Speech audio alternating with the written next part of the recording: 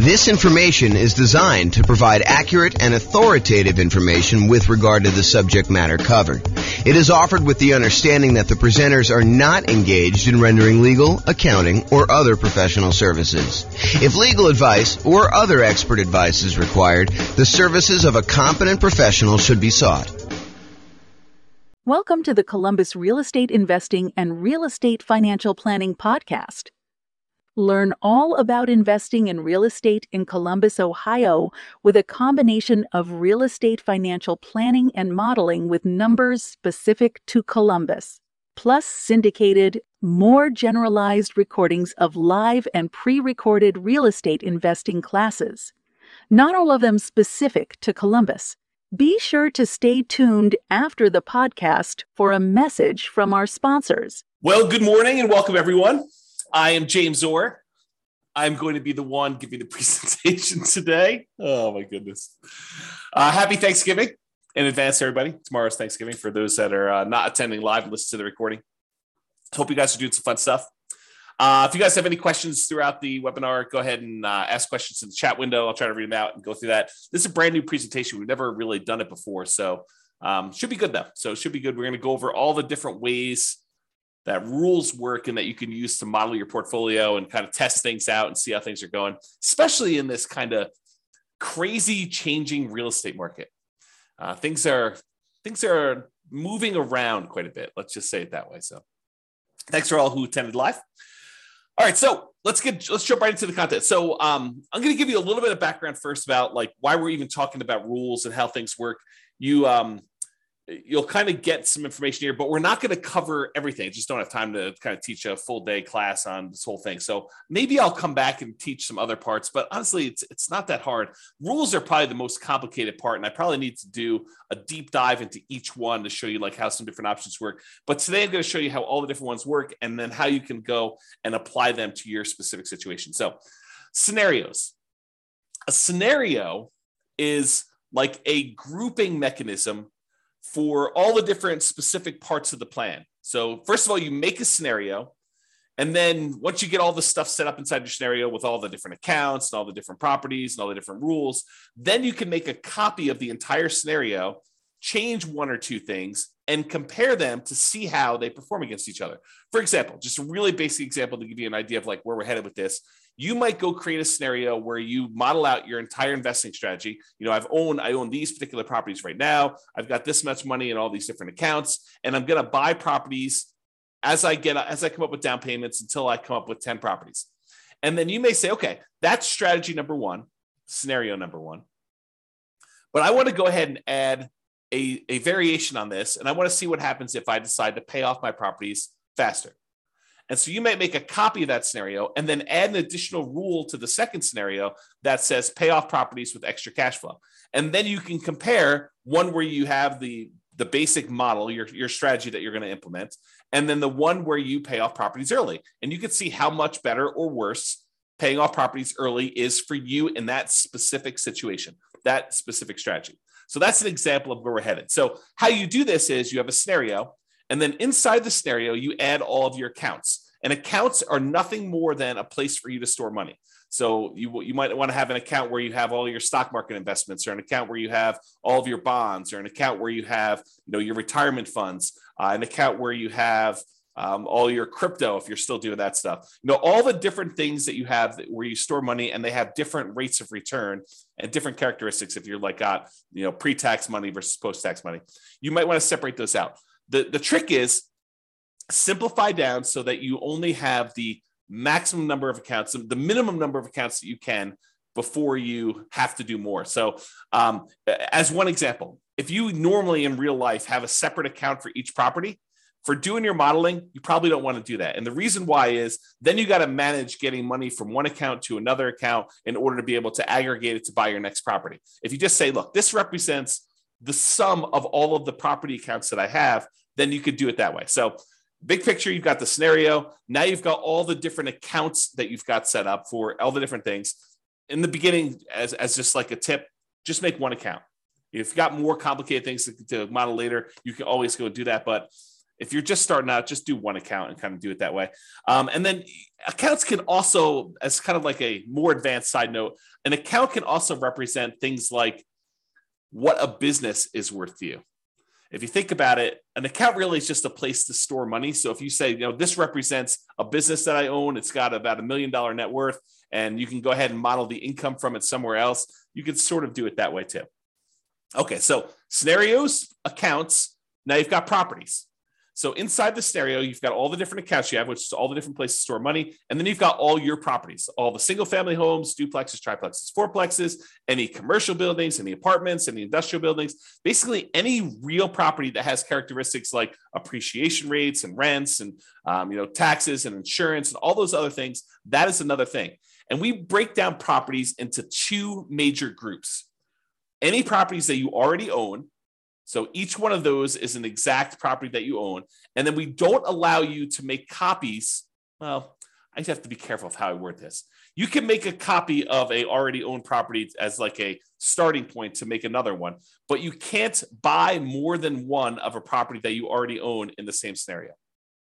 So any already owned properties you have, just go ahead and add all those as already owned. And then we have this thing called dynamic properties. And really, they're just templates. They represent a property that you might buy more than one of over time. So you can go in there and say, look, I've got a typical 3-bedroom, 2-bath type property that I'm going to be buying more than one of. Right now, they're worth this amount of money. Right now, they collect this much in rent. Right now, their taxes are this and their insurance are this. And over time, the price is going to go up. And over time, the rents are going to go up. And over time, insurance and taxes are going to adjust on this thing. But I might buy one of them this year, one of them 2 years from now, one of them 4 years from now. And so we call those dynamic properties, or you might hear me refer to them as template properties, where you use rules, which we're going to get to in a second, in order to buy more than one of those. So, and any of the properties, whether they're already owned or dynamic, can be single family homes, duplexes, triplexes, fourplexes, apartments, commercials, industrial, any type of building that you have, any type of real property that you have that you want to do that. So again, big picture scenarios, inside scenarios as accounts and properties. And then what we're going to talk about mostly today is how do you manipulate an account or how do you manipulate a property? That's what you use rules for. So rules go ahead and they say, add money to an account, or increase the rent I'm getting on a property, or buy 3 of these properties, or buy a property every year, or start paying off properties with any extra cash I have in this account. Rules are things that manipulate accounts and properties in the scenario that you can do. So as we go through this, we're going to go through all the different rules types.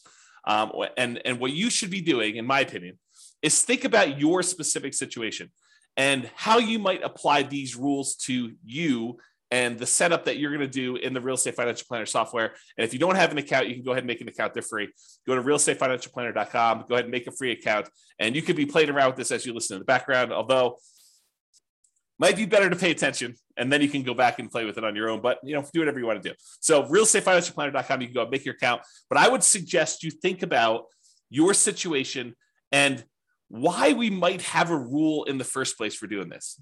Because it might give you ideas on things you might be able to do or test in your scenario to see if, hey, maybe I should recast my mortgages, or maybe I should pay off my properties, or maybe I shouldn't take all my extra cash and pay off my properties over time. There may be a reason James made a specific rule that says, hey, only pay off properties if you have a lump sum and big enough to pay off the whole thing, which there is a reason for doing that, but I'll let you discover it on your own because you're going to go ahead and model this in your own stuff. So that's the thinking. So if you're going to go create a scenario, kind of a strategy that you're going to model for yourself, the order that you should do them in is you should make a scenario. And a scenario is this bucket that you're going to hold these accounts and properties and rules in. So you make the scenario first. There's a couple of questions about the assumptions for the scenario. But then the next thing you do is you go create all of your accounts and you make sure your accounts are attached to the scenario, because you can have 5 different scenarios and have certain accounts in certain scenarios and certain ones that do not get put in certain scenarios. So an account is like a module you can use to have in one or more different scenarios. Then once you're done making all your accounts, then I recommend you go make your properties, and your properties are going to reference, where do you want to use as the source for your down payments for your properties, which account, and which account do you want to deposit your rents and get your expenses out of from there. So really, in order to do it in order, you should make scenarios, then you should make your accounts, and then you should make your properties, because the properties are going to use the accounts and you're going to want to put those in the scenarios to do that. So it's helpful to do it in this order. Of course, you can add an account later. You can add a property later. It's not required, but it's helpful if you go ahead and do those in order. And then finally, once you're done making the accounts of the properties, you usually make the rules to manipulate what's happening with the accounts and what's happening with the properties. And today, this morning, we're going to be focused in on step number 4, rules. With that being said, so once you go in there and you make your scenario, at the bottom of the page on the scenario is the list of your different rules. And there's a big old button that says create new rule. If you click on the button, create new rule, you're going to be shown a page that looks like this monstrosity on the right, which is just a list of all the different rule types that there are. And don't stress, because that is what we're going to be covering today. I'm going to go over what all the different ones mean and how you might use them so that you're not confused when you go in there and you start playing around with different rules. Okay, let me make sure I check my notes. Yeah, so we're going to basically be focused on what the rule does and when you might want to use it. That's what my goal is today, is to kind of talk about what each rule does and when you might want to use it. I'm not going to go into because it would be overwhelming for you. If I went through and I walked you through each of the options for the different rules and how to set it up, not going to do that. Today is going to be, hey, look, here are all the different rules and a whole bunch of different ideas for how you might want to model your own real estate investing strategy, what you should be doing, and to see how it all works out. So when you might want to use it is kind of what we're covering there. Okay. So with that being said, if you notice on this right-hand side, for those that can see the image, if you're listening to the audio, don't stress, I'm going to go over it in detail. But on the right-hand side, there's different groups. There's a group for buying properties, for selling properties, for impacting mortgages, for adjusting scenarios, accounts, and properties, and for other rules.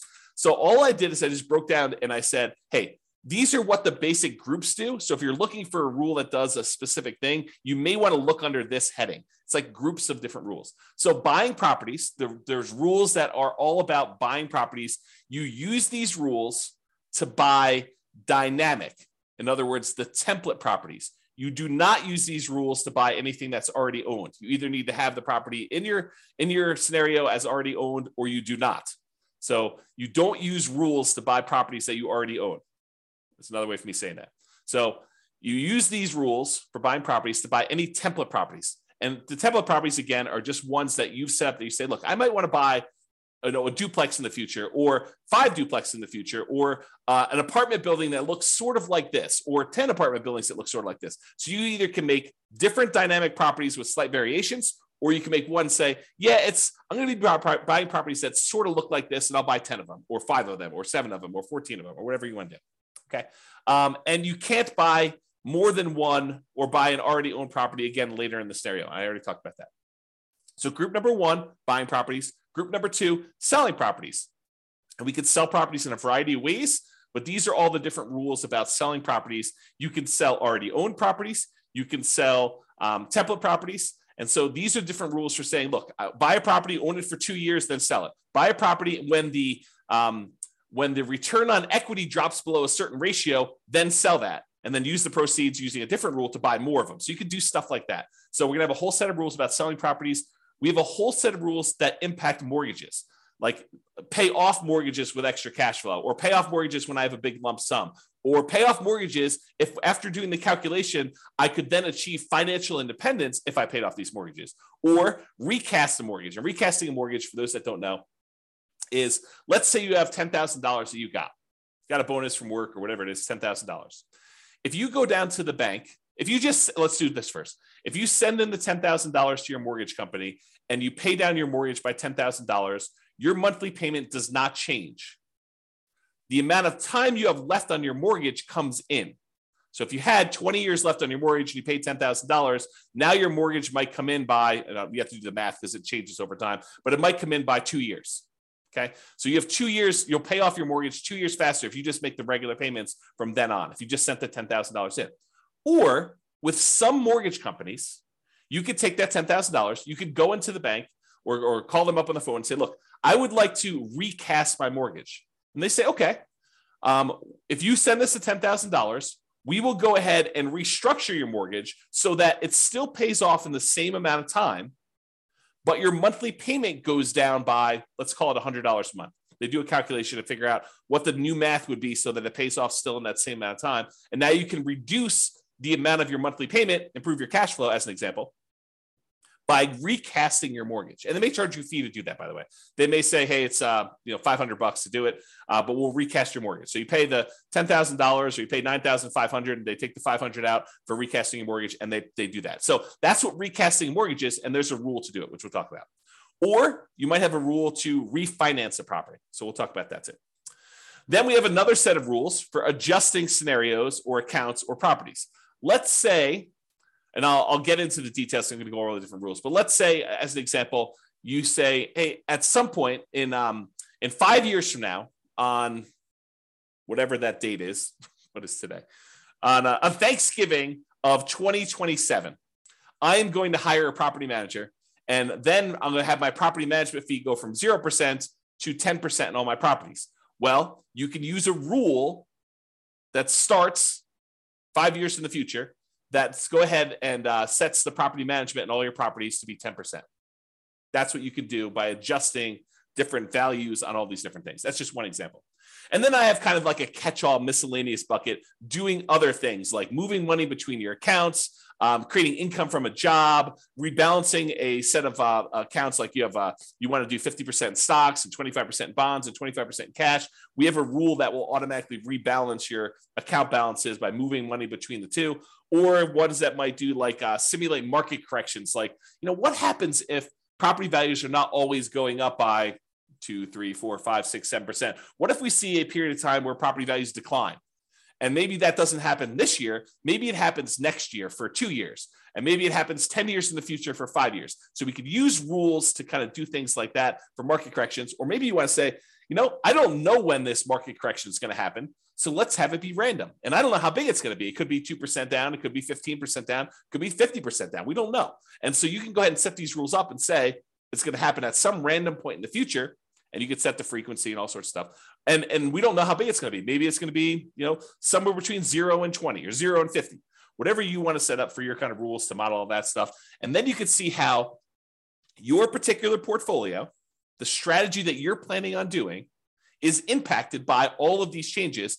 And the idea is you make scenario A, which is your baseline kind of like model. This is what I think I want to do. And then let me test out, should I pay off my properties and how much better or worse is that? And then you can compare the two scenarios on the same chart and look at a whole bunch of things like, how does this impact cash flow? How does this impact all the different things that we measure as risky, like your debt to income ratio or your resiliency or the months of reserves you have, or how much faster does A versus B get me to financial independence? And you can look at all those different things to do that. Okay. Before I go on, because I think I'm going to get into the rules next, does that make sense to everybody? If at least one person can tell me, yeah, that makes sense. Good job, James. Keep going. Or I'm really confused. You should stop now because we're not going to get very much farther. If you could put the chat window, that'd be awesome. No one is responding. Unbelievable. Okay, good. Ben at least is. Okay, that's awesome. All right, I appreciate it, guys. Thank you for participating. Okay. All right, so let's talk about the rules to buy properties. There are two different rules to buy properties. Buy properties on a specific month yearly, or buy a property when an account has a down payment. Okay, yeah, I appreciate that. Someone said, I'm following along, but might get behind if I'm doing something else. Yeah, no worries. Okay, that's cool. Okay, so rules to buy properties. So there's two different rules that we have to buy properties. And you might think, man, you should have a lot more complicated rules than this. Honestly, this really is sort of all we need. You buy a property on a specific monthly yearly. And as an aside, if you're listening to this and you're like, James, how do I do XYZ? And you can't figure it out, just drop me an email. Drop me an email. Let's go to the support page, drop me an email and say, look, how do I do this? And I'll tell you either you can't do it, or here's how you do it, or I should make a rule for that because it just didn't occur to me to do that. But a couple of rules have come about because someone said to me, hey, James, how do you do this? I'm like, you really should be able to do that. We've never done that modeling before, but it makes a lot of sense that you should do it that way. Let me go and make the rule for you. And then it took a little while, a couple of days, something like that. We made the rule, but I made the rule. No promises it's going to happen in a couple of days for you. All right, so buy properties on a specific monthly yearly. You use this rule to buy a property every March, as an example, every year. And you could say, during this 5-year period, you can have rules run for certain periods of time. During this 5-year period, every March, go ahead and buy a new property. Okay. Or the most common way we buy properties is buy this property when my account has a down payment and all the stuff that we need, like reserves and, a certain threshold in the account, plus 6 months of reserves for my personal expenses, plus 4 months of reserves for all the properties I already own, plus 6 months of reserves for this particular property. Then go ahead and buy another property and do another dynamic property and do it that way. And that's the most common one that we use to do that. Okay. So here's what it looks like on the page. So I'm just going to go through like what the rule is and what it does. So buy a property in a specific month. You use this rule to buy a property every year on a specific month. And you can do every month of every year. So if you wanted to say, hey, I want to buy a property and I want to do it every month of every year, you could do it that way, or every January or every February, every March, so on and so forth. You could do each one. And you can just do it that way. So imagine so when would you want to use this rule? Imagine you have $1 million invested in an account. Let's say it's a stock market account. You're thinking you just discovered real estate investing. You're like, hey, I want to see what happens if I take the stock market account that's earning 6, 7, 8, 9, 10, 11, 15%, whatever it is for you in your stock market account that you're modeling. And you want to take that money and every year you want to buy a new rental property with that just to see how this goes. So you could use this rule to do that, to slowly drip out a down payment worth of investment into real estate over time doing this. And if you say to yourself, hey, look, I really want to buy one every 6 months, you could say, okay, buy one every March with this rule. And then you could set up a second rule that says buy one every September. And now you have 2 rules doing one a year in order to get that kind of 2 a year. Okay. So that's how you do it. All right. So buy a property when account has down payment. This one allows you to buy a property as soon as you have enough for the down payment, plus any closing costs, plus any reserves. And as you can see by the image on the right, there's a lot of options for you to define what this means. So you might want to define, hey, I need to have at least $10,000 in this bank account, adjust for inflation or not adjust for inflation, plus 6 months of reserves for this property, plus 3 months of reserves for all the other properties that I own, each other property that I own, plus 5 months of personal expenses, and then only buy 3 properties with this rule. Stop this rule after I own 3 properties. So there's different things you can do to manipulate this. And there's also stuff you could say, do I want to take into account my debt to income, like make sure that my debt to income is below a certain number? Or you could say, I'm buying creatively. I'm going to go buy properties subject to, or I'm going to go buy properties on lease options. So the debt to income doesn't matter because I'm actually buying an LLC anyway. And so ignore the debt to income ratio on that, or whatever you want to do. Or maybe you say, I have a real estate agent's license, so I'm going to get paid a 3% commission when I buy these, or go ahead and take a 3% discount. And so you could do all these different variations on this stuff with this rule. Or maybe you say, look, I want to buy properties, but if I can do cash out refinances on the other properties I own, if they're below 75% debt to income, or 75% loan to value, then I can go ahead and say, do cash out refinances to do it. So it's very flexible in all the different ways you can use it, but realize that's what you do. So when might you want to use this? You might want to see how quickly you'll be able to acquire your ideal portfolio of rental property. So you want to say, I want to get to 10 rentals or 10 doors or 20 doors or whatever number you pick. How quickly can I do it with my current income, my current savings rate, my current returns that I have in my accounts? And then as I acquire each property, all the extra cash flow I get gets deposited in this account. So it kind of compounds over time if you got positive cash flow, or slows you down a little bit if you have negative cash flow, although the cash flows do change based on all the property. So you could use this to determine how quickly you'll get to a certain portfolio.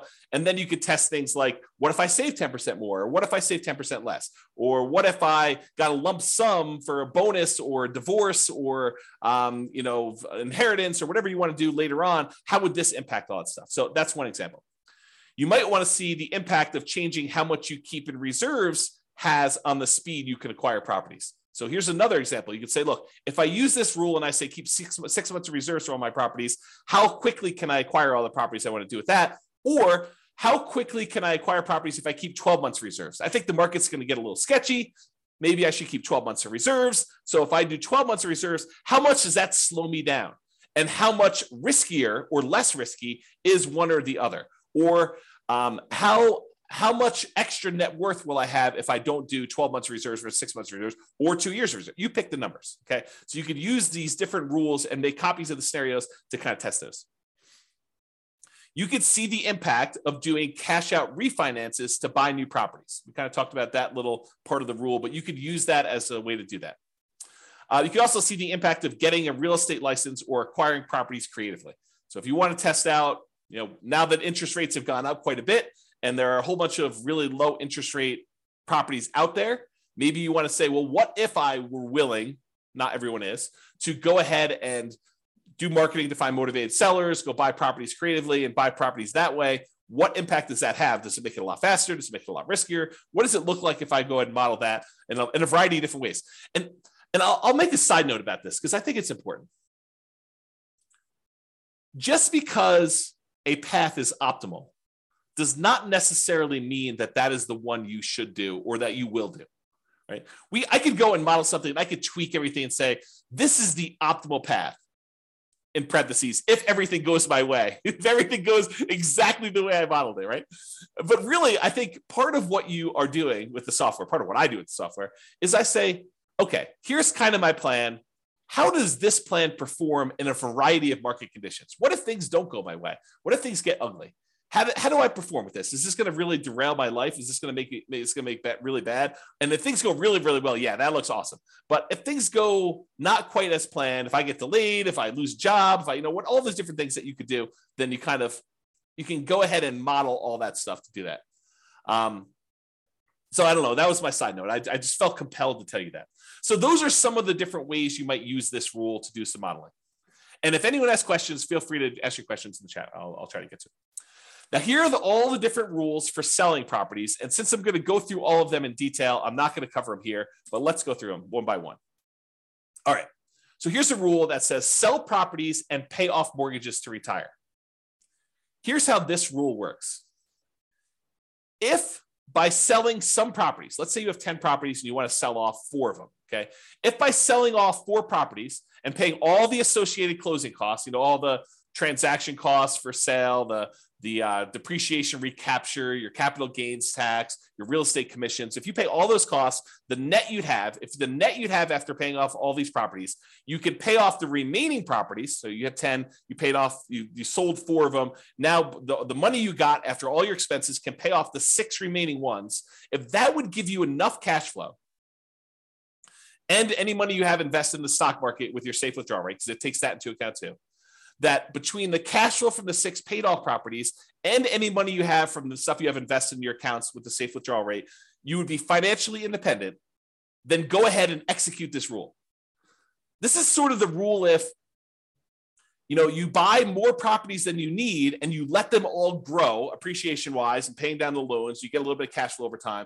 And then eventually you get to the point where, hey, if I sold 3 of these, then I could pay off 7. Or if I sold 7 of these, I could pay off the 3. And by paying off the 3, then that actually would get me over the bar of being financially independent, where all the investment income I have would meet my minimum target monthly income in retirement. Then go ahead and do that. Instead of having to guess and check when that happens, we have a rule that says, hey, if you want to go ahead and acquire a certain number of properties, and then by paying off some of them, you could pay off the rest. By selling some of them, you could pay off the rest of them and you'll be financially independent. That's this rule. So you could use this rule to say, hey, I'm acquiring properties. Maybe I get to the point where I don't need 12, right? And so when do you get to the point where you could sell a part of the 12 and pay off the other ones in order to be financially independent with the other money in your account? Pretty cool rule, right? Like an interesting way to do that modeling. At least I think it's a pretty cool rule. I like this rule a lot. Okay, so that was one rule. Here's a totally different one. Sell rental properties after owning them for a specific period of time. So this one allows you to sell all rental properties. It does not do owner occupants. So it's only rental properties after you've owned them for a specific period of time. So let's say you acquired properties and you're doing lease options as an example. So you're buying properties and you think that you're going to be holding these properties for 3 years and then the tenant buyer is going to cash you out. You can go ahead and set this rule up and say, okay, I'm acquiring properties as quickly as I can. As soon as I have a down payment here, buy another one and then find a tenant buyer, a lease option tenant buyer to come in and lease it from me. And I think I'm going to sell these properties after holding them for 3 years. Some of them may be 2, some may be 4, but on average, it's going to be about 3 years. What would that look like? And so you'd use this rule to then sell properties after holding them for whatever period of time you define, X number of months. Okay. So that would be an example of doing that. So, and by the way, this one is for rental properties. It's not for owner occupant property. So if you're thinking to yourself, hey, look, I might want to use this rule to live in a property for 2 years to get the tax advantages of like 2 out of the last 5-year tax advantages where you don't have to pay capital gains up to certain limitations on that. This is not that rule. but I might have another rule coming for you if you're looking to do that strategy. That's where we're headed. Oh, wait, what's this? Sell owner-occupant properties after owning them for a specific period of time. Well, maybe this is that rule that I was just talking about. This allows you to sell an owner-occupant property, a property that you're living in, after owning them for a specific period of time. So you could say, hey, I'm going to do this model where I'm buying properties at a discount, but I'm moving into them. I'm going to live there for at least 2 years. Why 2 years? Because there are some tax advantages for you living in an owner-occupant property for 2 out of the last 5 years. I'm not a CPA. Go talk to your accountant to kind of get the details on this. But the basics of what I understand, the layman's version is, if you live in a property for 2 out of the last 5 years as an owner-occupant, and then you sell it, you are exempt from capital gains on that property up to a certain amount, and the amount changes whether you're single or you're married. Okay, so this could be a way for you to do that. And when you sell the properties, we have this little section down here that says, how much do you want in closing costs when you sell? How much do you want to pay in real estate commissions? Because you can put in what your assumptions are about those. And then what is your depreciation recapture tax? Well, if you're living in the property, that's going to be zero on most of those. And then what's your capital gains tax rate? Well, if you're doing this as an owner occupant, you're living there for 2 out of the last 5 years, your capital gains tax rate might be zero here.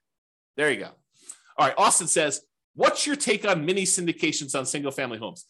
Austin, that is not on topic for this particular presentation. This presentation is on rules. So we'll be covering that. Splitting profits with investor or funds deal. So I'm not going to cover that today. Maybe we'll do a class on that in the future. I'll kind of keep that in mind, but not today. Sorry, got too much other stuff to cover.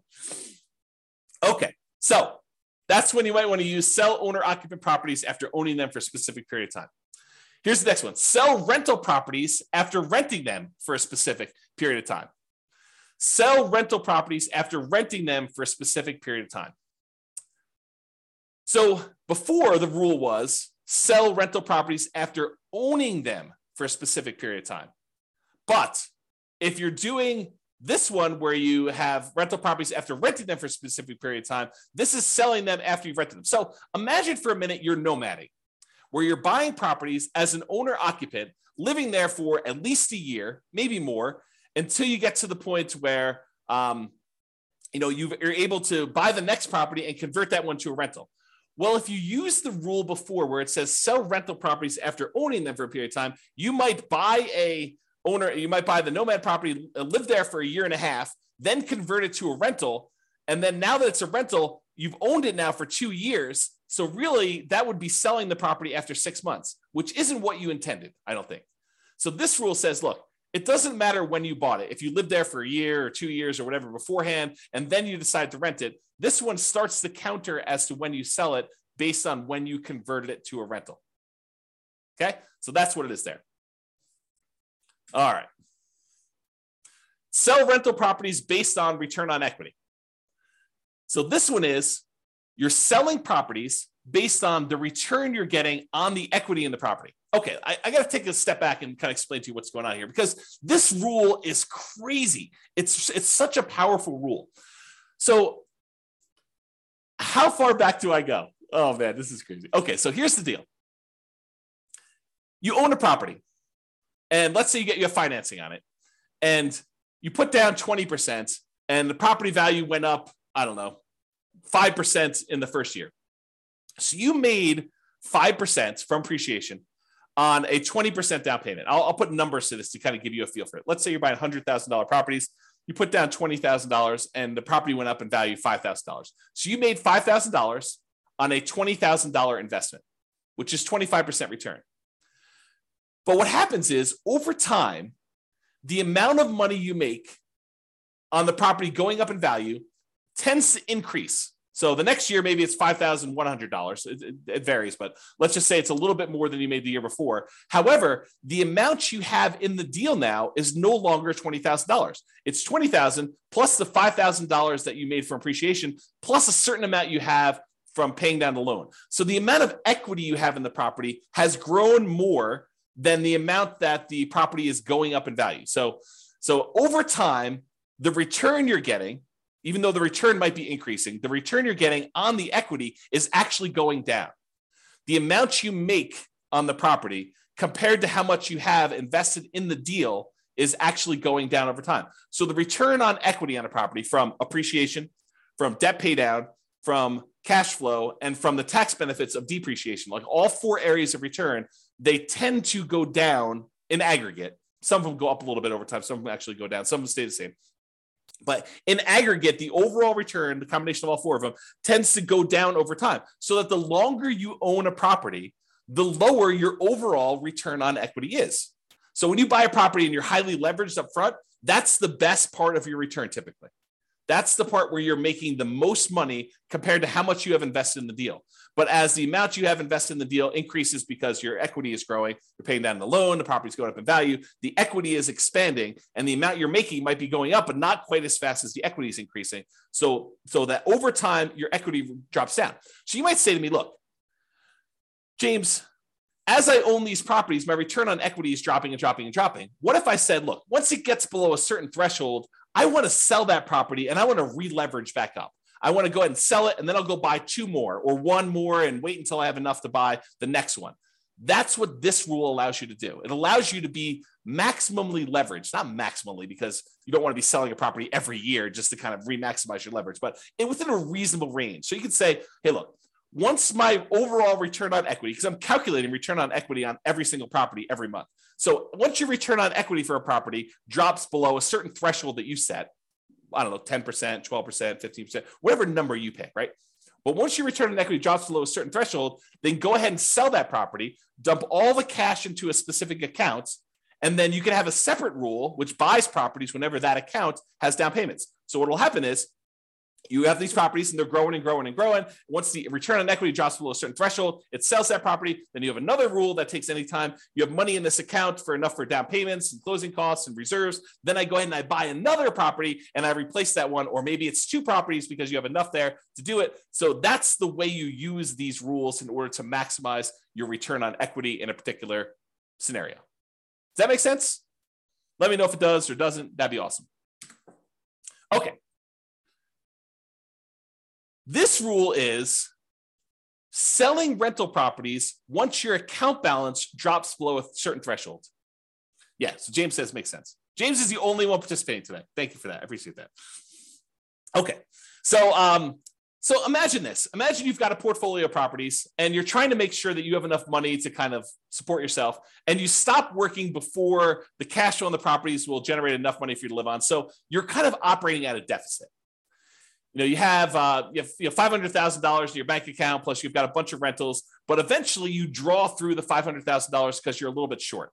So you could set a rule that says this: once my $500,000 drops to the point where I only have $10,000 or $50,000 or $100,000, whatever your comfort level is, once I get to the point where my account balance drops to $50,000, as an example, then go ahead and sell one rental property to boost that account balance back up. And then I'll keep draining on that account until I get to the point where it drops down again, and then sell another property if you want to. You can kind of use that to do that.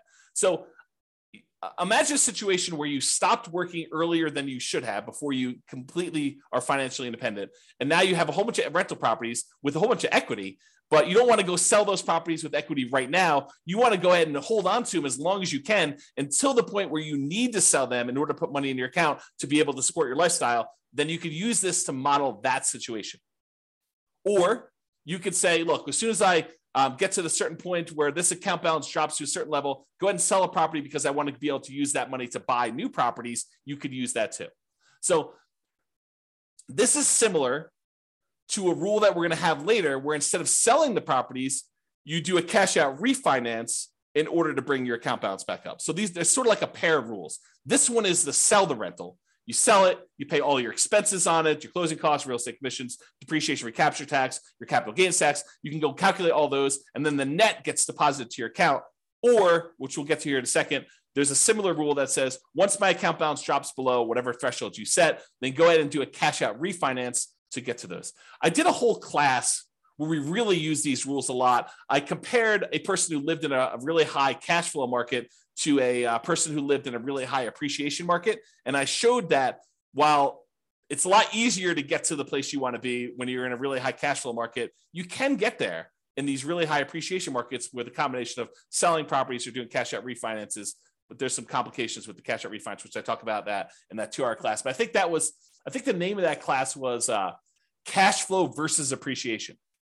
I think that's what the name of the class was. And I set it up as two different people competing, and go watch that if you haven't seen it before. It's pretty good if you're interested in this particular modeling. Okay.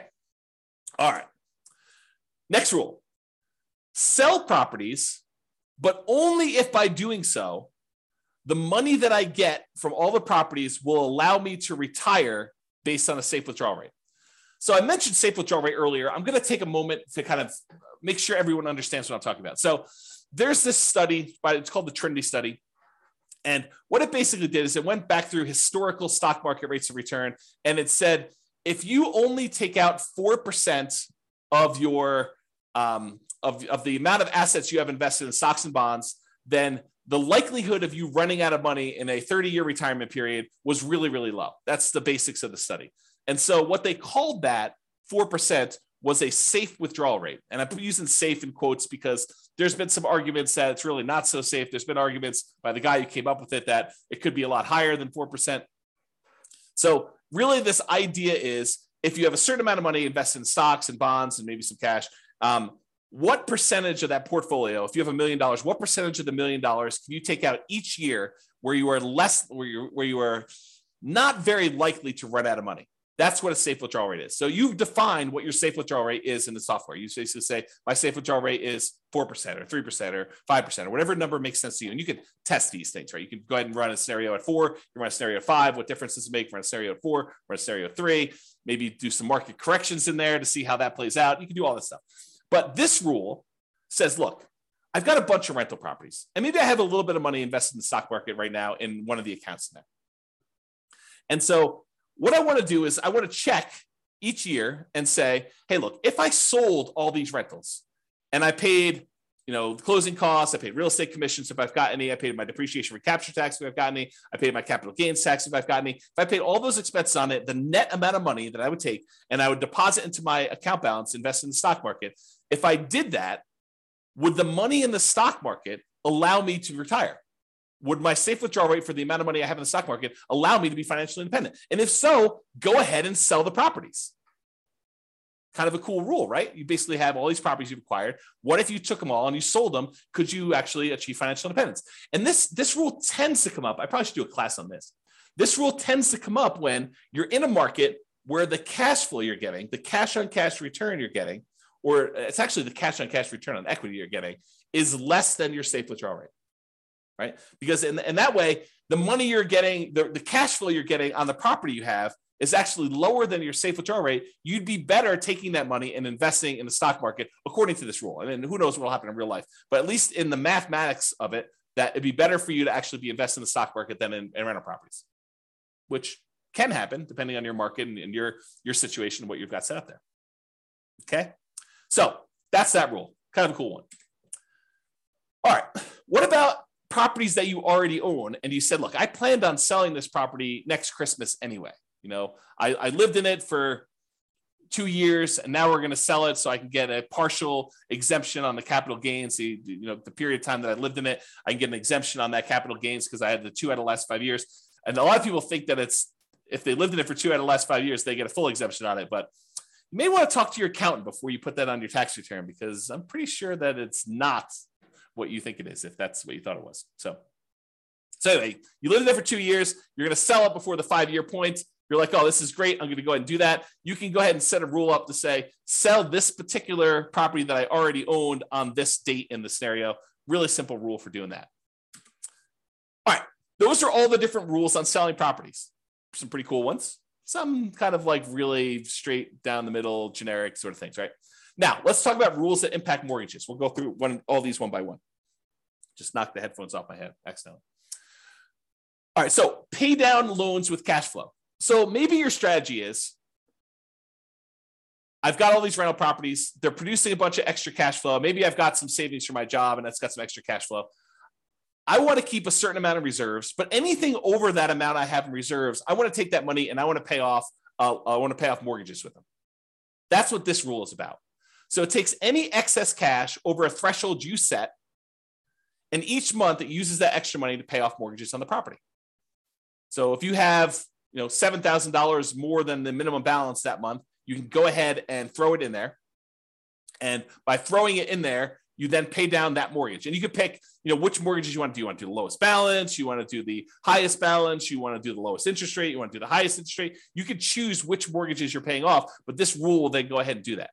So when might you want to use this rule? Well, if you want to do a debt snowball or a debt avalanche to pay off mortgages, you would use this rule. And you could test to see how much better it is to pay off the highest interest rate mortgage versus the lowest balance mortgage or the lowest interest rate mortgage. And you could see which one's better and how much better it is for you. James says there's no 1031 exchange rule for selling. Well, 1031 exchange rule is just about how much you pay in taxes. So we have the ability for you to adjust how much you pay in taxes on the property. And then you can go ahead and use that rule and set the taxes to be equal to 0 for that. But then you got to track how much you would have had to pay in taxes on that one. So there's no keeping track of how much deferred taxes you have on a particular property, something I might add in the future, but you can set the threshold to be, I'm not paying any taxes on this one when I sell it. And yet my fees are an extra, $1,000 to do the 1031. So you can do 1031 exchanges. It's just not a specific rule for 1031 exchanges. If that makes sense. Good question though. Good question. Okay. So pay down loans with cash flow. That's how that works. Okay. Pretty simple. However, every time you make a payment on a particular loan, it doesn't actually improve your cash flow in the short term, unless you pay off the loan completely, and then it improves it by a big chunk. But it doesn't improve your cash flow because by paying down the loan, all you're really doing is moving in the date that loan gets paid off from where it was to closer. So it'll be paid off sooner. But your monthly payment stays the same. So it doesn't improve cash flow on a property. So you might say to yourself, hey, and I'll add this one other thing. And the amount of money you're earning on that extra cash flow you're doing is the interest rate of the loan. So if you're taking your money and you're paying down a 3%, 4%, 5%, 6%, 7% mortgage on a property, the amount that money is earning is the amount of your mortgage interest rate. So if you're paying off 3% loans with that, you're earning 3% on that money. You're paying off 7% loan, you're paying 7% on that money, okay? So the idea is the more you're paying off on those properties, until you pay it completely off, it doesn't really benefit you in the short term. It benefits you when you pay off the loan, which could then compound and help you in the future on other properties you're doing, but it doesn't benefit you in the short term by improving your cash flow. And so you might say to yourself, well, why would I go take this extra money that doesn't help me in the short term? Why don't I let that grow in something else I'm invested in, like either more rental properties or stock market or I don't know, whatever you want to do, crypto, bonds, whatever you want to do there, hard money lending. You could go ahead and take that money and invest it in something else and get a higher return. That way, once you get enough money in this other account where you could completely pay off the mortgage, not just make a little dent in it, pay off $500 on it, but say, look, I got $100,000. I'm going to pay off this mortgage in full. And by doing that, you then get all the cash flow from having that mortgage payment go away. That's what this rule does. So this rule says, look, only pay off a mortgage when I can pay it off in full from a specific account. So it tests to see if the amount you have in your account plus whatever threshold you have there. So look, always keep $15,000 in this account. But if I've got enough to pay off a mortgage and remain $15,000 in this account, then go ahead and pay off the mortgage. So that's what this rule allows you to do. And then which mortgage you want to do, the lowest balance, the highest balance, the lowest interest rate, the highest interest rate, whatever one you want to do, and it'll kind of do which properties you want to do it that way. But this allows you to go ahead and say, keep this money invested in whatever, the stock market, bonds, until I have enough to pay off the mortgage, and then do that. Kind of a cool rule. All right. Remember earlier we talked about recasting mortgages? It's that thing where you walk into the bank with $10,000, you pay them a fee in order to lower your monthly payment, not change when the loan gets paid off, but you give them $10,000 and say, look, I'd like to lower my monthly payment by a little bit. And they're like, okay, yeah, we'll do the calculation and we'll do that for you. It'll take this thing. Well, this is a rule for recasting mortgages. So you could take a lump sum of money, go into the lender and ask them to recast the mortgage. And so this rule allows you to go ahead and recast them. Okay, that's what that rule does. All right, remember before I told you about selling properties based on the account balance? If my account balance gets so low, then go ahead and sell a property to replenish that account balance so I have money to live on or money to invest somewhere else. This is the kind of sister rule for that, cash out refi based on account balance. So when your account balance gets to a certain point where it's really, really low, then go ahead and do a cash out refinance on a property, pull all that money out, deposit it into the account, and you'll be able to then have all the money in that particular account to use to do whatever you want with. Okay. So I think I have here, when would you want to use it? If you're modeling a situation where you're stopped working before your cash flow is enough to support your lifestyle, you might need to cash out refi properties from time to time to provide living expenses to kind of make up for that difference. Or use the equity properties to occasionally fund the purchase of new properties by refinancing. So you could say, look, once I get to this low account balance, go ahead and do a refi on a property to get the account balance up to where I can do a new purchase. Kind of an interesting rule. All right. So this leads me to explain this interesting concept. And so I need to explain it to you, but I'm going to take a drink first. All right. So imagine you said to yourself, look, I really want to earn, I don't know, $10,000 a month. And if I was earning $10,000 a month, I would consider myself financially independent. Because $10,000 a month would be able to cover all of my personal expenses, including the mortgage I have on my owner-occupant property, and anything else I need, right? So $10,000 a month, that's my number. That's my target income to be financially independent, target income in retirement. But what if you didn't have a mortgage on your owner-occupant property? Would you need that $10,000 anymore? And you say to yourself, no, I wouldn't. So I can either have $10,000 if I have a mortgage on my owner-occupant property, or I only need $8,000 if I don't have a mortgage on my personal property anymore. And so the software allows you to select whether or not to move your financial independence number down when you pay off your owner-occupant mortgage or not.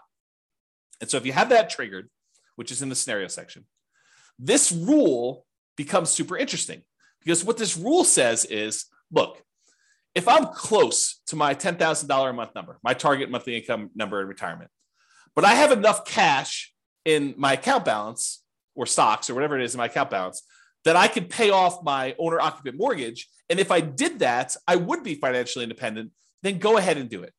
So this is a situation where the passive income you have coming in from your stocks and all the cash flow on all the rental properties is really close to your number. It's at 80% or 85%. But you have enough extra cash lying around somewhere where you could pay off your owner-occupant mortgage because the balance is low enough that would actually lower the amount you need, and it would trigger you being financially independent. Then go ahead and pay off the owner-occupant mortgage. That's what this rule does. Pay off owner-occupant mortgage if FI, financially independent. All right. These are going to be really quick. These are the rules that allow you to adjust values on your scenario or on different accounts you have or on different properties you have. Okay. So set value on scenarios. What this rule does, it allows you to change any values you defined for the scenario at different points in the scenario. So originally you thought your safe withdrawal rate was going to be 4%, but 10 years later you say, hey, look, now I want my safe withdrawal rate to be 3%. You'd use this rule to run 10 years later and change your safe withdrawal rate number from 4% to 3%, as an example. Or you defined your refinance mortgage interest rate in your scenario as 5%, which is low now, but at the time seemed reasonable. And now you're like, look, in the future, I want this to be 7%. You can use that to change that too. You can use this set value on scenarios to do it at some point in the future. Or you want to say, hey, look, my minimum target monthly income retirement threshold is now $4,000, but I want it to be $5,000 in 5 years from now. You can do stuff like that. Or your safe withdrawal rate number, as I use as an example. This is that rule that allows you to do that. The set value on accounts does the same idea on accounts, though. So let's say you were earning 1% on savings at the start of the scenario, but you think that's abnormally low. And by 3 years in the future, that should really be at least 2% or 3%. You could use this rule to say, set the value on the account, set the return I'm getting on that account to go from 1% to 3 years later and on to be 3%. Or you say, I want to set it to 1% now, but a year from now, I want it to be 2%. And a year from then, I want it to be 3%. And then you could use it to do stuff like that. Or the other thing it could do is you could set it to be a random number. You could say, look, the return on my savings account is going to be somewhere between 1% and 3%. Have it change monthly by somewhere between this range, or add a little bit to it or subtract a little bit to it each month. You could do a whole bunch of things with making it random to simulate the stock market or what you're getting on savings, or what your business return might be if you're using an account to store kind of business stuff or bonds or anything like that. So you can use it to do random numbers as well if you wanted to. Same idea, but setting values on properties. You could say, look, my property appreciation rate is now at 1% because I don't think property values are going up in the next couple of years. But 3 years from now, I think the market's going to be normal, and we're going to set it to be equal to 3% from there. So you can have a period of time where properties are appreciating at a slower rate or at a faster rate, and then you could change it to be something else later. You could do the same thing with your rent appreciation rate. You could also do things where you hire or fire a property manager and set it from 0 to 10 or 0 to 8 or 0 to whatever. You could also do maintenance on a property. You say, look, it's just a brand new property I bought, so maintenance is going to be low for the first couple of years, and then maintenance will increase. You can go ahead and do that too. So this rule allows you to set values on properties over time and change those. And then if you go ahead and you change these things, but you're like, look, then I want it to return to whatever was normal at the very, very beginning, we have a rule that says reset the original value on an account. So if I was doing 1% and then I was screwing around with it for a whole bunch of years, and then after 10 years, I wanted to go back to whatever was set at the very beginning, we have a reset original value on accounts rule and a reset original value on properties rule for you to go ahead and mess with those. All right. I think this is the last section. Maybe not. We'll see. So any questions? We'll use this as a pausing point. Any questions? Is this good? You need me to slow down, speed up? Is this helpful? Anything? Nothing? So good so far. Okay, awesome. Again, James is the only one participating. I appreciate that, James. Everyone else is sort of just, I don't know, voyeurism or whatever they call it when you kind of just watch things. Okay, cool. All right. So here are a whole bunch of rules that do other things. So add to or subtract from the account balance. Let's say you're like, hey, look, I got this account. I know I'm going to get a bonus that's going to come in, a one-time deal or an inheritance that's going to come in at 16 months in the future. I want to be able to have a way for you to add a lump sum to your account or pull a lump sum out and say, look, I know that I'm going to have this big payoff for a lawsuit or something like that. I'm going to need to pay out a certain amount of money. Then I can go ahead and subtract this amount of money from my account at that point in the future. Or you're going to have a series of expenses like college tuition for kids. You could use a rule like this to model, I'm going to have this come out on this date. I'm going to have 2 kids going to college at this point, so I need to have this much money. And you could use them to kind of move money in and out for these irregular expenses to do that. Or you pay a certain amount on installment sale of a business or from a lottery winnings or whatever. You can use that to do all that stuff. All right, transfer money between accounts. So you have money in the retirement accounts, or you have money in a regular account that you want to move to a retirement account. You can move money around between accounts using this rule. Or you have money in your rental property account and you want to use that to invest in your tax-deferred retirement account. You can move money from those things. Or you want to pull money out of one account when a certain account drops below a certain threshold. So you say to yourself, look, I have this reserves savings account that I'm never going to use unless my account drops really low in this other account. Just go ahead and move them when something happens to do that. So you can set up those rules to do those things. All right, here's that market correction rule I was telling you about. So this allows you to model what could happen if your market corrects. If your account balance or your properties all are affected by these things, you could do that. So this allows you to change the amount that is in accounts that you select. So it doesn't have to be all of them. Like a savings account may not be affected, but a stock market account might be affected by a market correction. And which properties you want to have impacted by this thing, and then by how much. And you can have some of these be random. So you can have how frequently it happens be random, or you can have the amount that it declines be random. And if you need to do one random and one static, you can have 2 of these rules running and only impacting one or different things to do that. So that's all about different market corrections. And if you're really trying to see how resilient your portfolio is to different market corrections, this is what you want to be playing with. You want to be able to see, okay, I'm going to do this strategy. And the strategy sounds awesome, right? I'm going to be buying properties and maximizing my loan to value and minimizing the amount of money I have in a deal and keeping really, really low reserves to kind of make it go really, really well. Well, let's see how that performs with market corrections. Or I'm going to buy properties free and clear, not going to have any mortgages on them at all. It's going to be slow and steady wins the race. And let's see how that is impacted by market corrections. And then you can compare those 2 strategies. You can see, oh, this one gets me there faster, but it fails sometimes. I run out of money. I have to file bankruptcy or, foreclosure. So, that sort of thing can happen if I, have market corrections. But this one, tends not to happen as much, or tends not to happen at all. And so you could say, maybe I don't do that one strategy, or maybe I kind of hold it back a little bit and see how it goes. But it's up to you. It's really your strategy, and you're testing it, and you're seeing how it performs. Okay. All right, here's the one you're probably going to use in almost every scenario that you set up: your paycheck and your personal expenses. And a lot of times we'll set up a separate rule for each person's paycheck, like one spouse and the other spouse, and then a shared personal expense one that you're going to do. And we usually set them up as 3 rules. You could do them all as one if you really wanted to, but I tend to separate them out just to make it a little easier.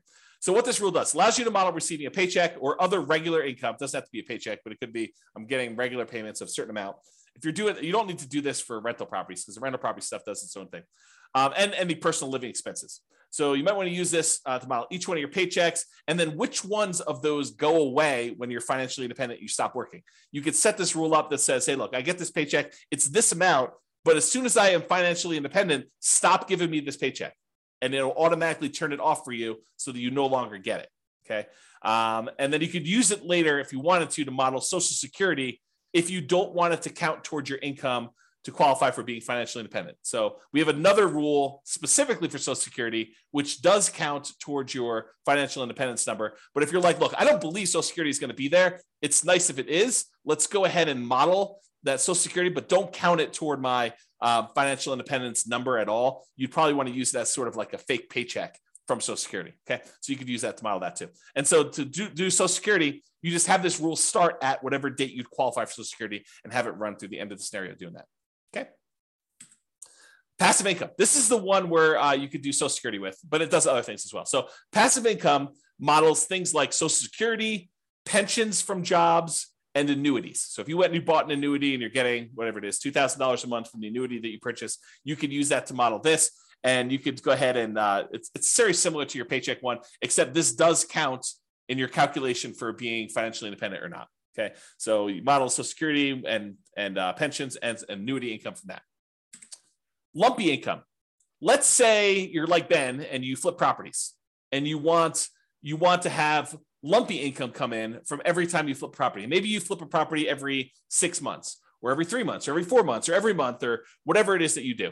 So you could use this to be what I call lumpy income, irregular income that comes in kind of big chunks. So if you have a fix and flip business, or you get regular bonuses from your job, or you want to simplify modeling lease options where you don't want to put the properties in there and hold them and stuff, you say, look, I'm doing this lease option business.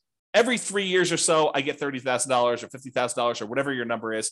Then I want to model it like that. You could use the lumpy income rule to model things like that. So you could say, I get $50,000 every time I do a flip, or $20,000 every time I do a flip, or depending on your market and your profit margins and stuff like that. But you could use it to do stuff like irregular income to say every X number of months, I get this lump sum of money coming in.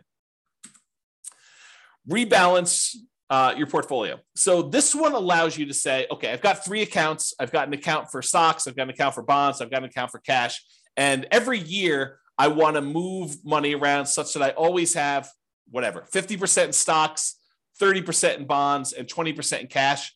Use this rule that every January or March or May or whatever you want to set it up as, you go ahead and readjust your rules, your accounts to be this percentage, this percentage, this percentage, and you move the money from one account to another to be able to rebalance your portfolio to keep them where they need to be. If you have a retirement account that has required minimum distributions, you'll want to use this rule to do the required minimum distributions. So basically, it does a calculation for you to tell you what percentage of the account you need to take out that year, and then when you want to take it out. You pick a month, and then every year it does the calculation based on your life expectancy and your tax rate. Your life expectancy, and then you could put a tax rate as to how much you get taxed coming out, so you could do required minimum distributions with that as well.